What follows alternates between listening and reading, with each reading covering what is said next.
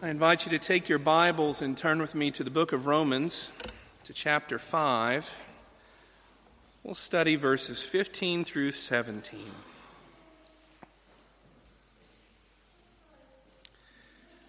Romans chapter 5, we'll study verses 15 through 17. Let me remind you, or if you've not been with us, let me let you know, that here in Romans chapter 5, we are in the midst of the Apostle Paul's discourse on justification by faith. That is to say, how a person can be made right with God. Paul's answer is, you can only be made right with God by believing on Jesus. And as we continue here in verses 15 through 17, we are in a section where Paul is just indulging in considering Jesus and his benefits. And so this morning we have a gracious contrast held out before us, and we're going to study the truth of who Adam was and then who the second Adam is in Jesus Christ. Let us read God's word together. But the free gift is not like the trespass. For if many died through one man's trespass, much more have the grace of God and the free gift by the grace of that one man, Jesus Christ, abounded for many. And the free gift is not like the result of that one man's sin. For the judgment following one trespass brought condemnation, but the free gift following many trespasses brought justification. For if, because of one man's trespass, death reigned through that one man, much more will those who receive the abundance of grace and the free gift of righteousness reign in life through the one man, Jesus Christ. Thus far the word of the Lord our God. May he give us understanding. May he help us to receive this truth and build us up in his Spirit. Let's pray together. Father in heaven, we've heard the testimony of the Apostle Paul, O Lord, pointing us to Jesus. O Lord, drawing us away from ourselves out of despair. O Lord, into the wonderful assurance that is the free gift of the grace of Jesus. Lord, help us to see him who was poured out. Lord, him who was broken. O Lord, the Lord Jesus Christ offered to us freely by faith. O Father in heaven, help us, we pray, in Jesus' name. Amen. Amazing grace, how sweet the sound that saved a wretch like me. And just by me repeating to you those few lyrics from that famous hymn of John Newton, I bet most of you in the room have that tune and possibly the rest of that hymn going through your minds and also your hearts. But how often do you consider the first proposition of that hymn, that the grace of Christ is amazing? You see, that's the Apostle Paul's point this morning in this passage of Scripture. That the grace of Jesus is amazing, that it's overwhelmingly good, that it's better, that it's life. And so this morning as we go and we study verses 15 through 17, I want to invite you to simply consider the grace of Christ, that the Lord would help you taste it anew and to see it more freshly and fully. In verse 15, I want us to see that grace is more. Grace is more. Verse 16, grace is better. Grace is better. Verse 17, grace is life. Grace is life. As we come to verse 15, let me remind you that this is that section where Paul is drawing us to consider Christ. But he's doing so very skillfully. Now, I bet you're looking at your English and you read along with me and you thought to yourself, I've been a bit lost in this sentence or in these sentences. In the original Greek, it's basically one long, run-on sentence. It's heavy and hard to translate, and frankly, in some English translations, it's likewise very, very hard. But I want to tell you this morning that Paul is, well, not playing the role of a poet so much as he is playing the role of a painter. The best painters paint in contrast, where you have light and you have dark, and the contrast functions so that the subject of the painting can be seen even more clearly and beautifully in its context, that is, the darker background behind it. And so I just want to encourage you this morning, don't give up on this passage of Scripture. It is understandable. It can be seen clearly and can be understood sweetly. And so as you look at verse 14, just ahead of what we read and studied, we have Paul tipping his hand of cards a little bit to us. And he writes in verse 14, read it there with me, "Yet death reigned from Adam to Moses, even over those whose sinning was not like the transgression of Adam, who was a type of the one who was to come." Now, whenever Paul says that, it just seems like a passing comment, right? That Adam was a type of the one who would come. But what in the world does he mean? And you see, there's a whole theological study of what we would call typology, this same sort of thing. These similar characters within the Bible, one who looks like the other, at least in some fashion, and who prefigures or shows you beforehand what the one who will come later is like. And that's essentially what Paul is pointing to, that Adam is a type of the one who is Christ, who would come. It's as if he's saying, Adam, who fell, had a lot of similarities to Christ, he was typically like Christ, but Christ is better. But Christ is better.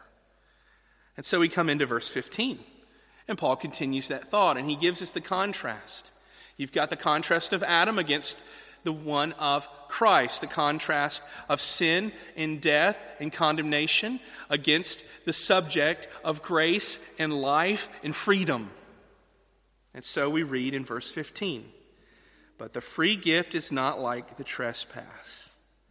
For if many died through one man's trespass, much more have the grace of God and the free gift by the grace of that one man, Jesus Christ, abounded for many." And so there you can see it. He holds these two things in opposite ends and in contrast.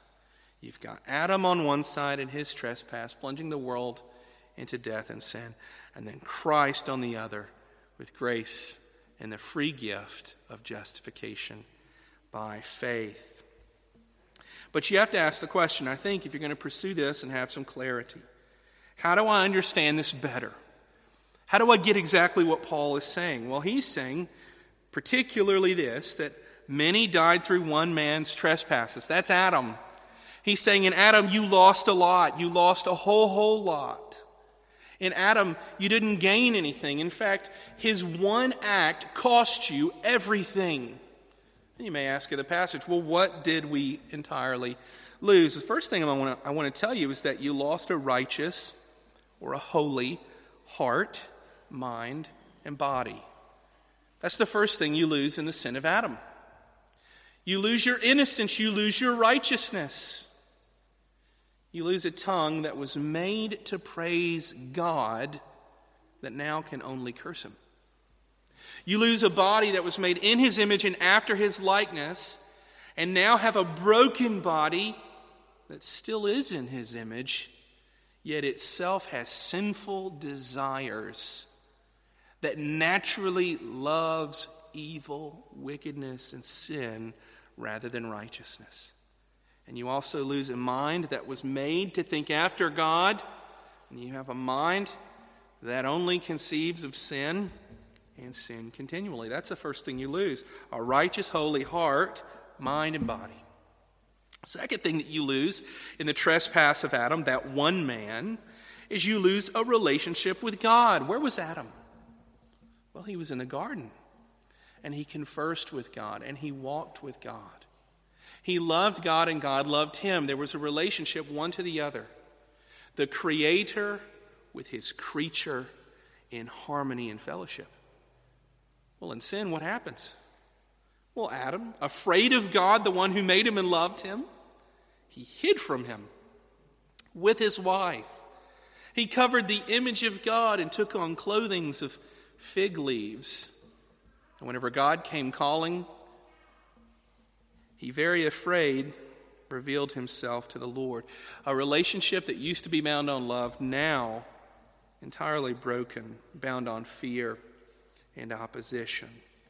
But you see in verse 15, Paul's emphasis is not on those two. Those are true. Those are biblically demonstrable. But Paul's emphasis is this: you lose your life. That's his emphasis. What is lost in the trespass of the one man? It is that many died through his one trespass. You lose life. You lose spiritual life. You eventually lose physical life. Death is not natural. That's what he's saying to us here. He's saying you are not made to die. Just as I touched upon last week, death is not just part of life. In fact, it's the opposite, and the two can't coincide. Death is the extinguishing of life, not the partner, not the friend, or the complement of life. It is a judgment against life, the execution of life itself. You lose life. And you have to look at verse 15 and you have to say simply this: that is terrible. The one act of Adam, that one sin, not the whole course of sin, that one sin, the taking of the forbidden fruit, the one sin plunged all the world into this.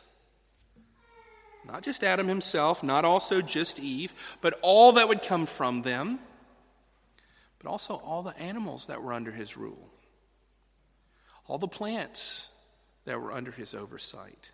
The whole world tasted death. They paid an enormous price for one transgression. And he's saying if that seems bad, impressively bad, well, let me give you the contrast.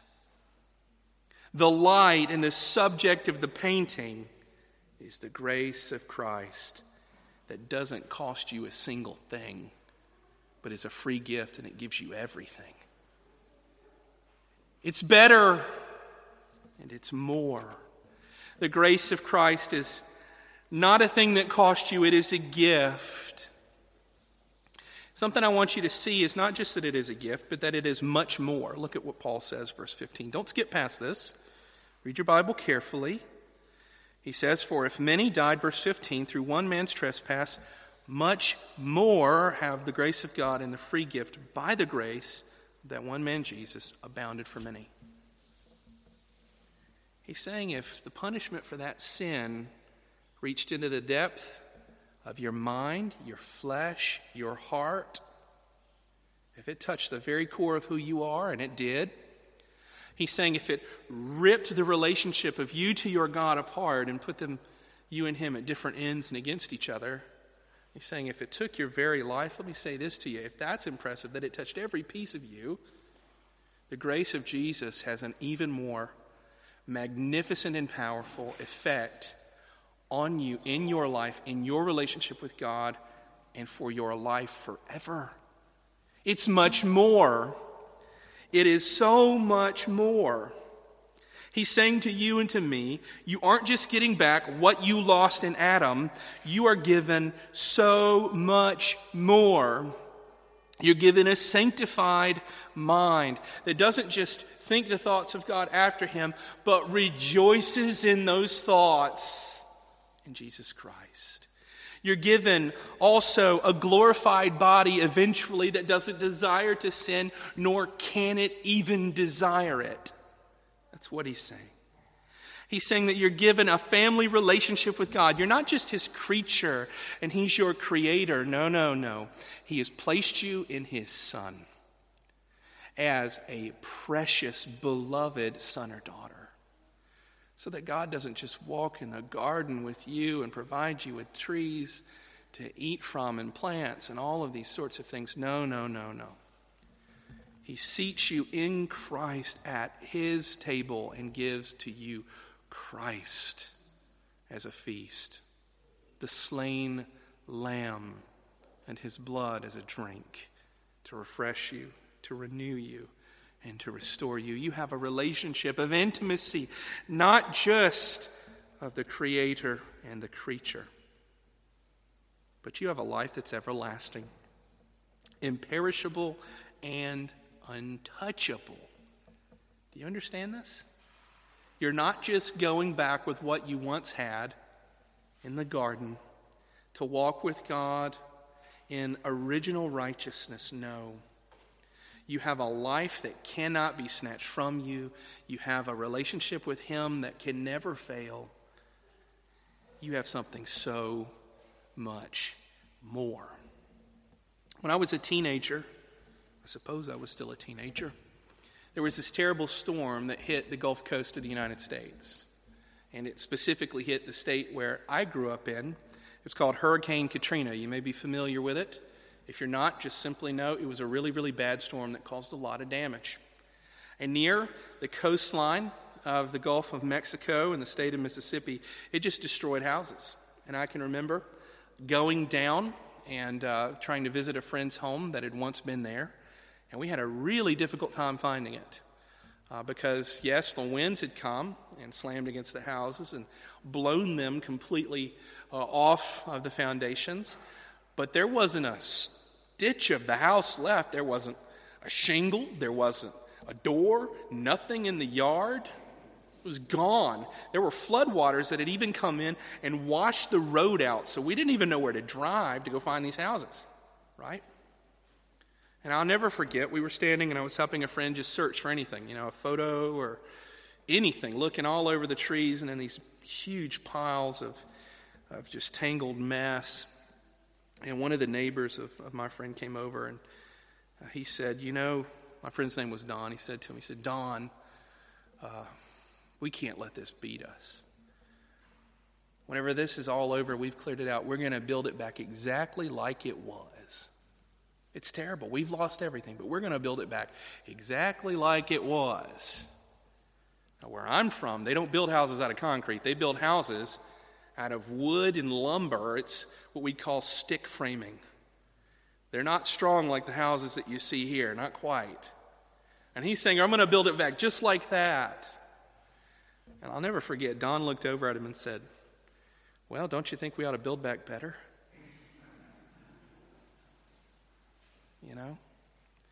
Don't you think we ought to build back better? And that's exactly what so many did, and it became even a law in that neighborhood that you had to do this. You had to drill down and put columns of concrete deep into the earth, and your house would stand up on stilts. You pull your car right under your bottom floor, and you just go upstairs into the house. And then what's the frame of the house built out of? Is it built out of wood anymore? No, of course not. Hurricane-force winds destroy wood and break it like toothpicks. Steel I-beams, strong, hurricane-proof houses so that the wind and the waves just don't have an effect. Build back better. That's the depiction of what you get here in the passage of Scripture. Yes, if you died in sin, yes, death is horrible, and yes, all of the effects of sin and the fall of Adam have come upon us. But if we are in Christ, there is built back better for us something that is imaginably more wonderful and more secure. Sin and the attacks of Satan can rage against us, and there is nothing that can take these things from us. There is security because the grace of Christ is more than the offense of our sins. That's what Paul's telling you. Fairly simple. Jesus gives you back better and more than what you lost. Verse 16, we continue in the Apostle Paul's teaching. And he continues to paint this picture of Christ in contrast to Adam and also the contrast of free grace that is better than the fall. So let's read verse 16 together. And the free gift is not like the result of that one man's sin. For the judgment following one trespass brought condemnation, but the free gift following many trespasses brought justification. Okay, can you see again? You've got Paul holding these things in tension. And he's got grace and Christ, the subject, in full view and in light against the contrast of the transgression of Adam. And what he's saying to us is this. In essence, you could break the verse like this. The result of one man's sin, one trespass only, was that it brought condemnation on all people. It didn't just break the relationship. It didn't just break the mind, the body, the soul. It didn't just bring death. It brought the wrath of God. It made every single man, woman, and child guilty. That's what happened. One trespass, one time, one sin, all of it fell. That's what he's saying. The second part of the verse is that the free gift of Christ's grace, it's not like that. It's different. It's so much better even than that. He says that the free gift is greater than many trespasses, and it brought justification.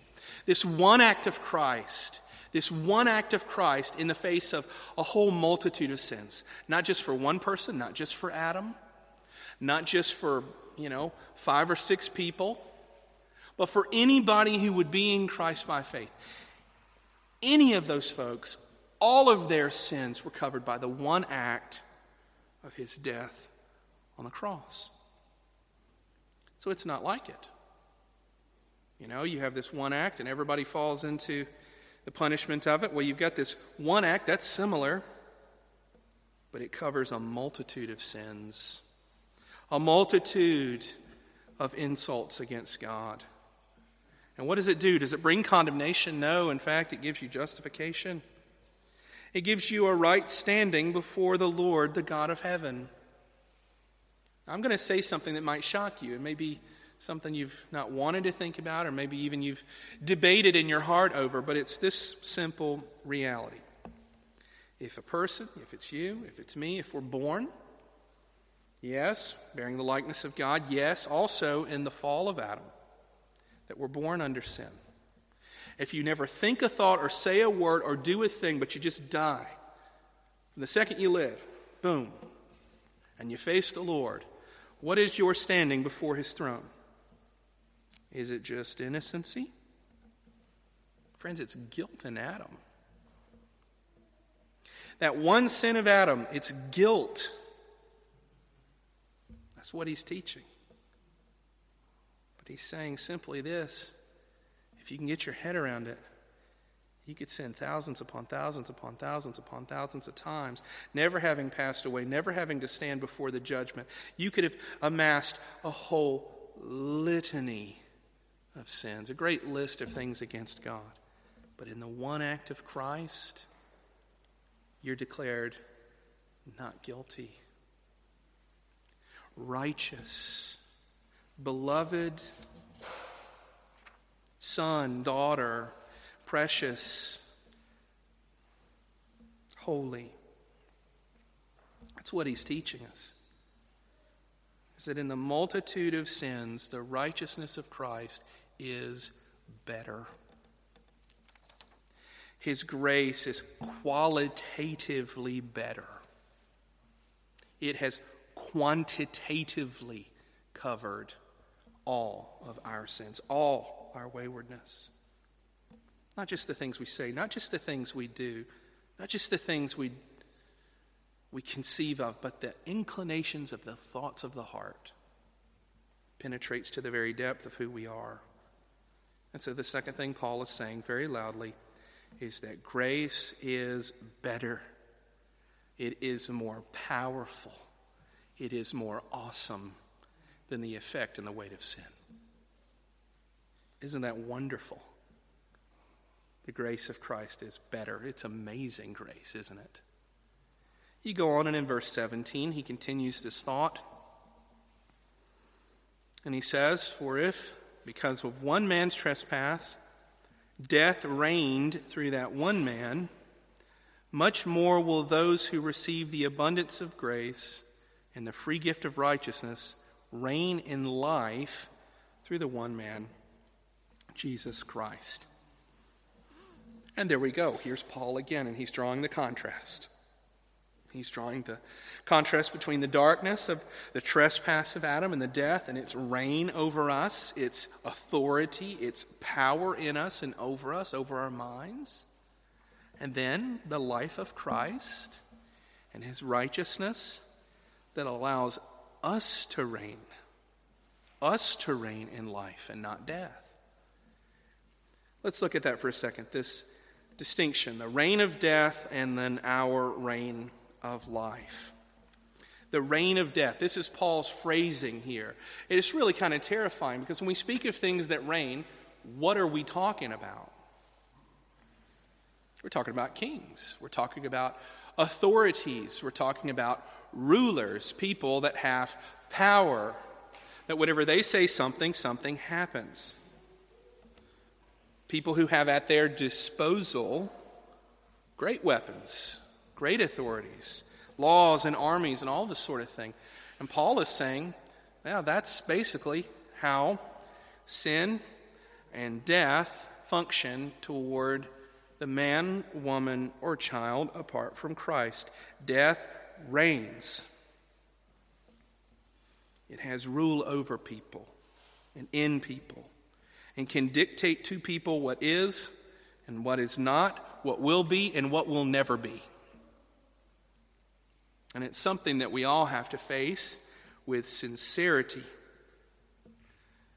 You know, there was some years ago, I was with a friend of mine. He's a medical doctor, physician. And he had a patient who was in an intensive care unit. And my doctor friend, his name's Chuck. And Chuck said to me, you know, as we went and visited, I was with him. And he said, you know, this fellow's in really bad shape. He's in terrible shape. I don't think he's going to pull through. The man had been in a car accident, and he'd had extensive injury to his brain and other parts of his body, and was barely hanging on to life. And so Chuck had me whenever I was with him. He said, yeah, why don't you go hang out in my office? I've got a pretty hard phone call to make. And he called the family and spoke to them. And later he told me about it. He said it was a little bit startling. I said, how's that, Chuck? He said, well, I talked to her, and you know, by the time I had left you at the office and went back to visit him and to make the phone call, he'd already passed. And so I had to call and had to say, I'm sorry, but your loved one, he's passed away. Well, the response of the family member on the other side of the phone was, okay, well, we understand. Can he be put on life support?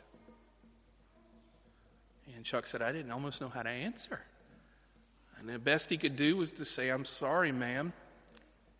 He's dead. There's no life support for this. He's past tense. He shuffled off the mortal coil.